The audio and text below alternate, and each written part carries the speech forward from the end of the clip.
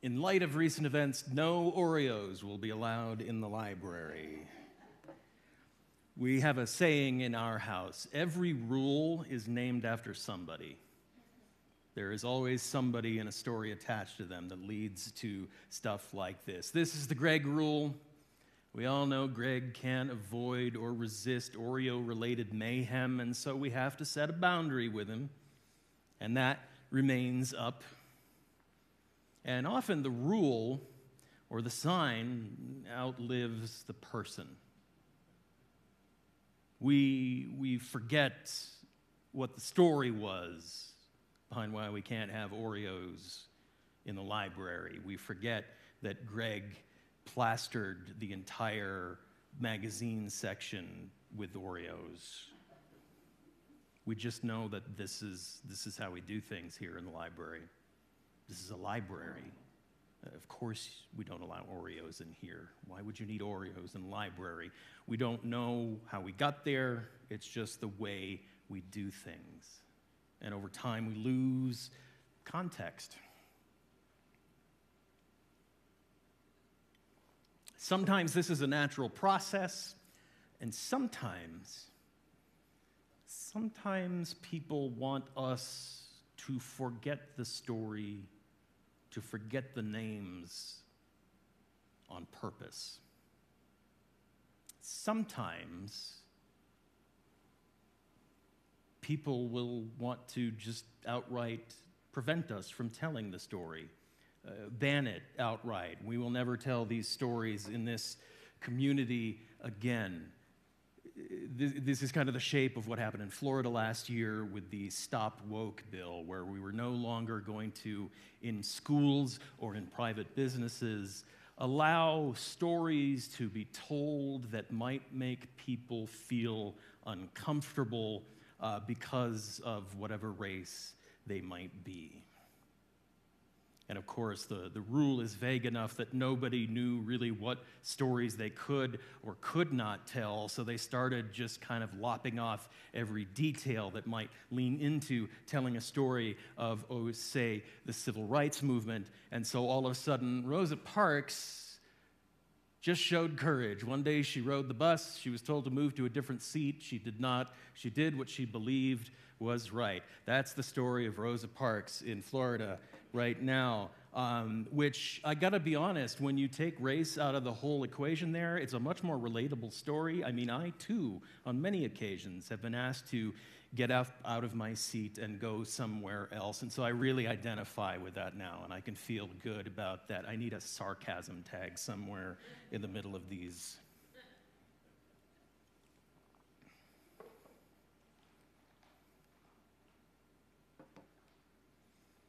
When we forget the stories, when we forget the stories that make us uncomfortable, that make us cringe a little bit,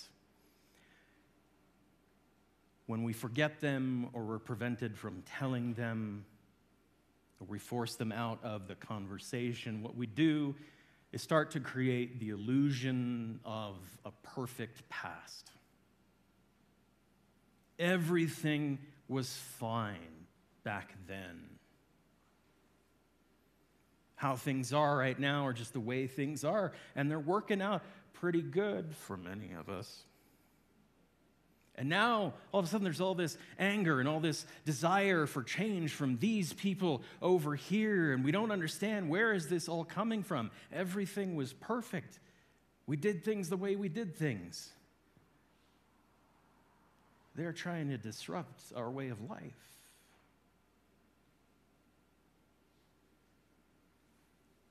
Why would someone do this?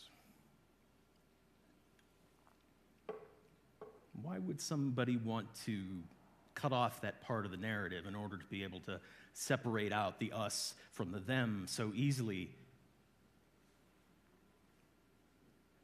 One, because it lets a lot of us off the hook.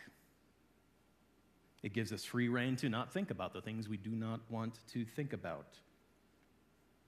Which is why Stop Woke was presented as a way of preventing people from feeling guilty. Nobody likes to feel guilty. It's an awful feeling, so aren't you glad we're looking out for you?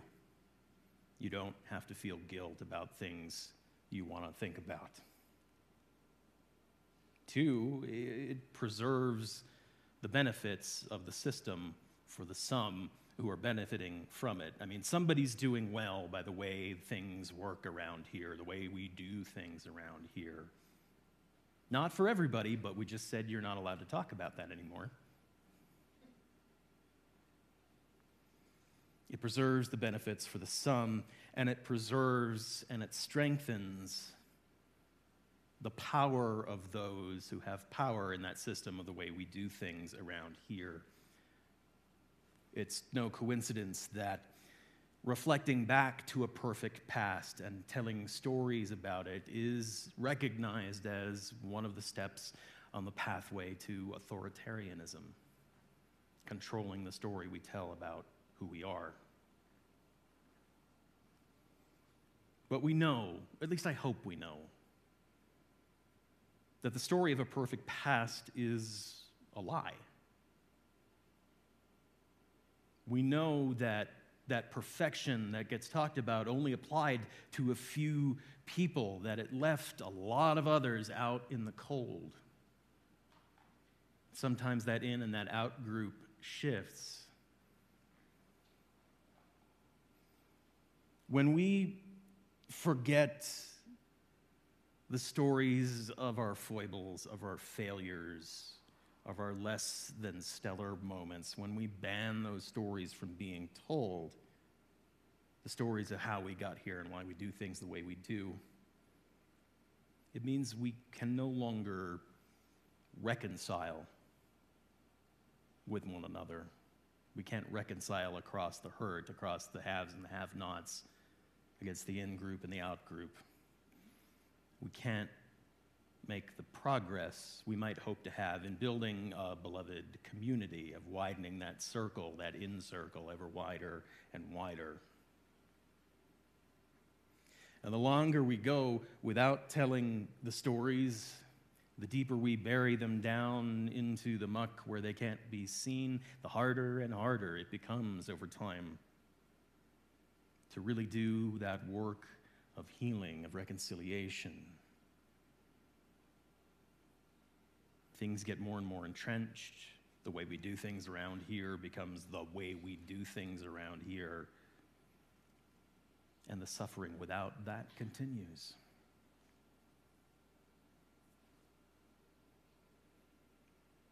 So what, John? What do we do about that? How do we make change in a system that wants to assuage guilt so we don't have to face things? How do we make a change so the whole story can be told, so we can build that community, so we can widen that circle?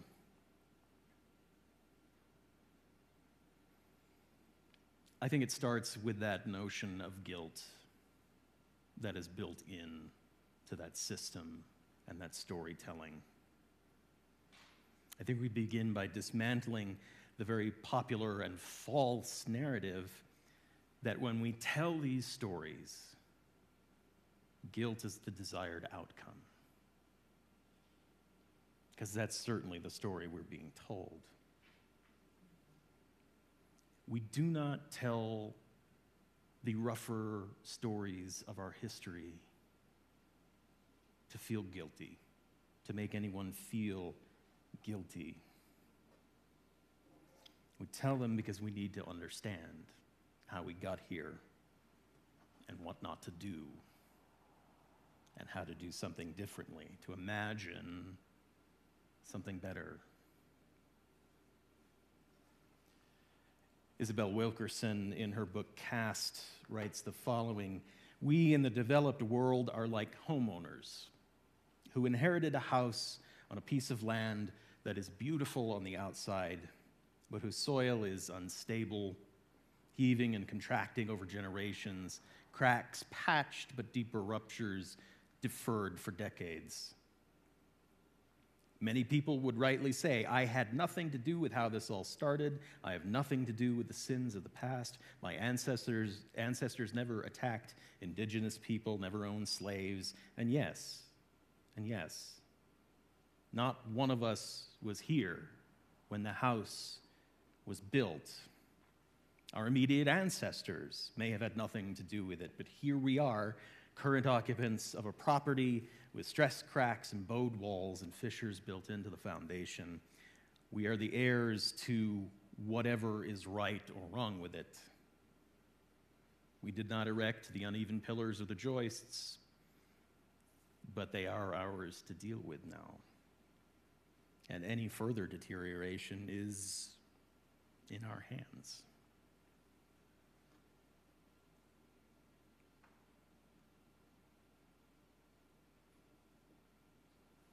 When we hear the stories of the sins of our past, it helps to not think of them as our own personal problem. It's a generational problem. We're not being accused of anything, we're just being told how it is, the way things are, and how we do or don't do things around here. It's a communal exercise for us to understand what has come before. When we feel guilt in hearing those stories, I think it derives from what I like to call main character energy. We think we're the main character in the story, and when we hear the bad story, we think, oh no, you can't lay that on me. I had nothing to do with that. We're forgetting that this whole thing, this life, this world we're building, it's an ensemble piece. We each get our moments. None of us gets top billing. None of us is going to be the focus of the whole character arc through the whole thing.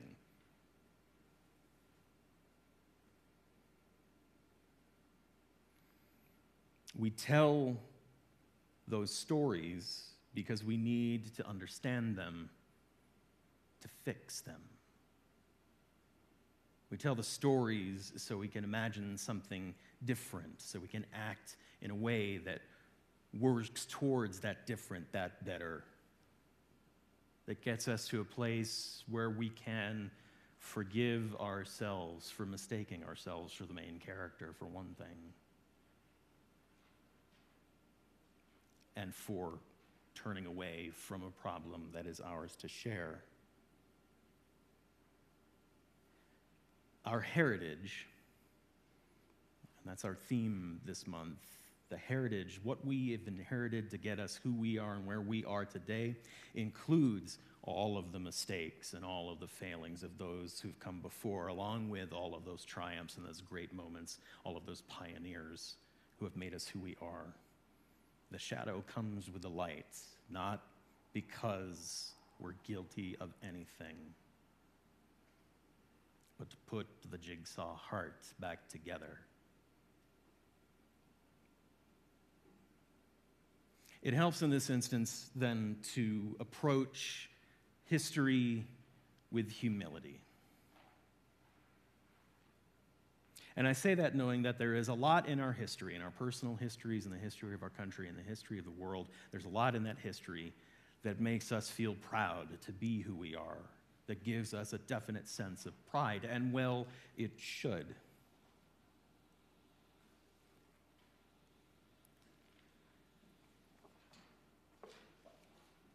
But again, we have to pull ourselves out of the center of understanding that story. The history of the world is not about me, though sometimes I like to think it does.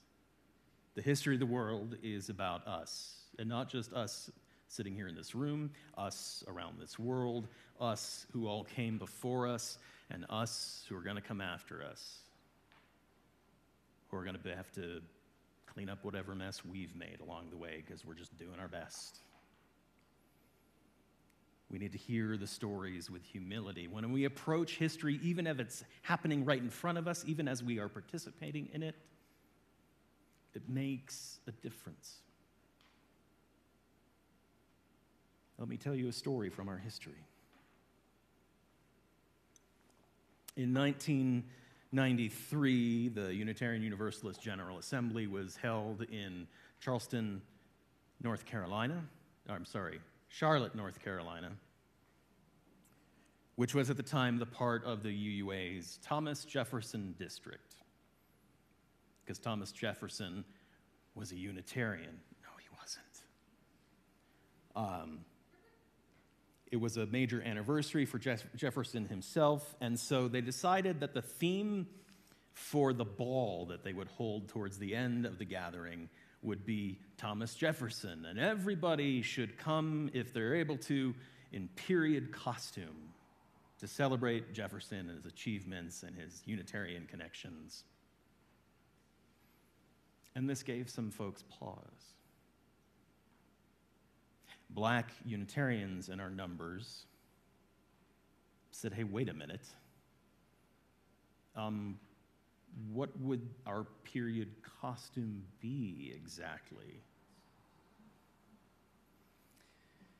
Hope Johnson, who was a lay leader in one of our New York congregations and later a very influential minister amongst us, asked the question out loud as they gathered a small delegation to speak at the microphone during a business session. Am I supposed to arrive in rags and chains? And you could hear a pin drop. It would be easy in that moment for everybody who had planned that ball, for everybody who celebrated the heritage that Thomas Jefferson gave to us, to immediately go on the defensive, to ignore the story they were being told, to push back. And while there was a instinct to do that in the moment, something interesting happened. The leaders of the General Assembly who've been planning things, and the folks who got up to speak to remind us that the history isn't all as bright and shiny as we think it is, got together.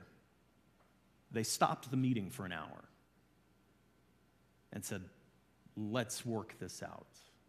Let's see if we can come to some kind of a solution.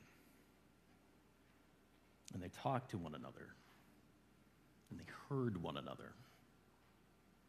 And the outcome in that moment wasn't perfect, because nothing rarely is. What they decided was the ball would go on as planned because money had been spent and yada, yada, yada, but the costume requirement would be shunted aside. You can if you want, but you don't have to, and most did not. And there was a little bit of protesting outside the ball. And afterwards, everyone stayed at the table. All those people who could have been at one another's throats became friends. Seriously, friends, lifelong friends. Two of them entered seminary together because in that moment they felt a call to do something in the movement. They imagined something better and they wanted to do it together on completely opposite sides of that moment. And a few years later, the UUA as a whole passed a resolution to start really doing that inward reflecting I was talking about, to start looking at what it is in our history that might be on those shadow sides so that we can talk about them and deal with them and imagine something different when we understand them. And about 9 years later, the Thomas Jefferson District itself just became the Southeast District, not wanting to have the name attached anymore, knowing the whole story. I tell this story, one, as an example of what happens when we approach the passage of history with humility, either the stories that came before us or the stories we are telling right now. What happens when we get over our own little selves and just stay in the relationships together. And I tell the story because it is still a story that is told in Unitarian Universalist circles. It comes up and is celebrated time and again because it is part of the whole story of who we are as a religious people. It is part of the whole story of how we got here and why we do things the way we do them. It is part of the story about how we can do something better when we approach things with humility and honesty. Our heritage is the whole story. And we tell the darker parts of the story not to shame anyone, but to understand and to grow so that we do not repeat the mistakes and the horrors of the past. So we build a world where it's harder to make those mistakes. The only shame in the telling of any of those stories comes in refusing to meet the whole story where it is, in refusing to hear it at all, and in failing to answer the challenge that it presents to all of us.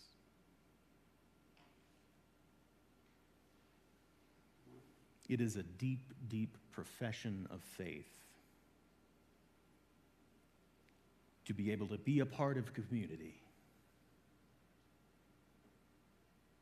and be able to tell the stories of triumph and the stories of failing, and to look at ourselves honestly and say, I love us, and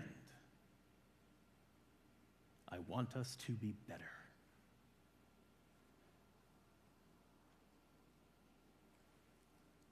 I love us and I want us to be better.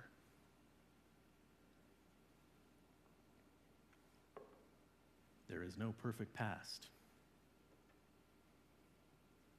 But if we're facing everything with honesty and humility, the future has a little potential, I think. Maybe so.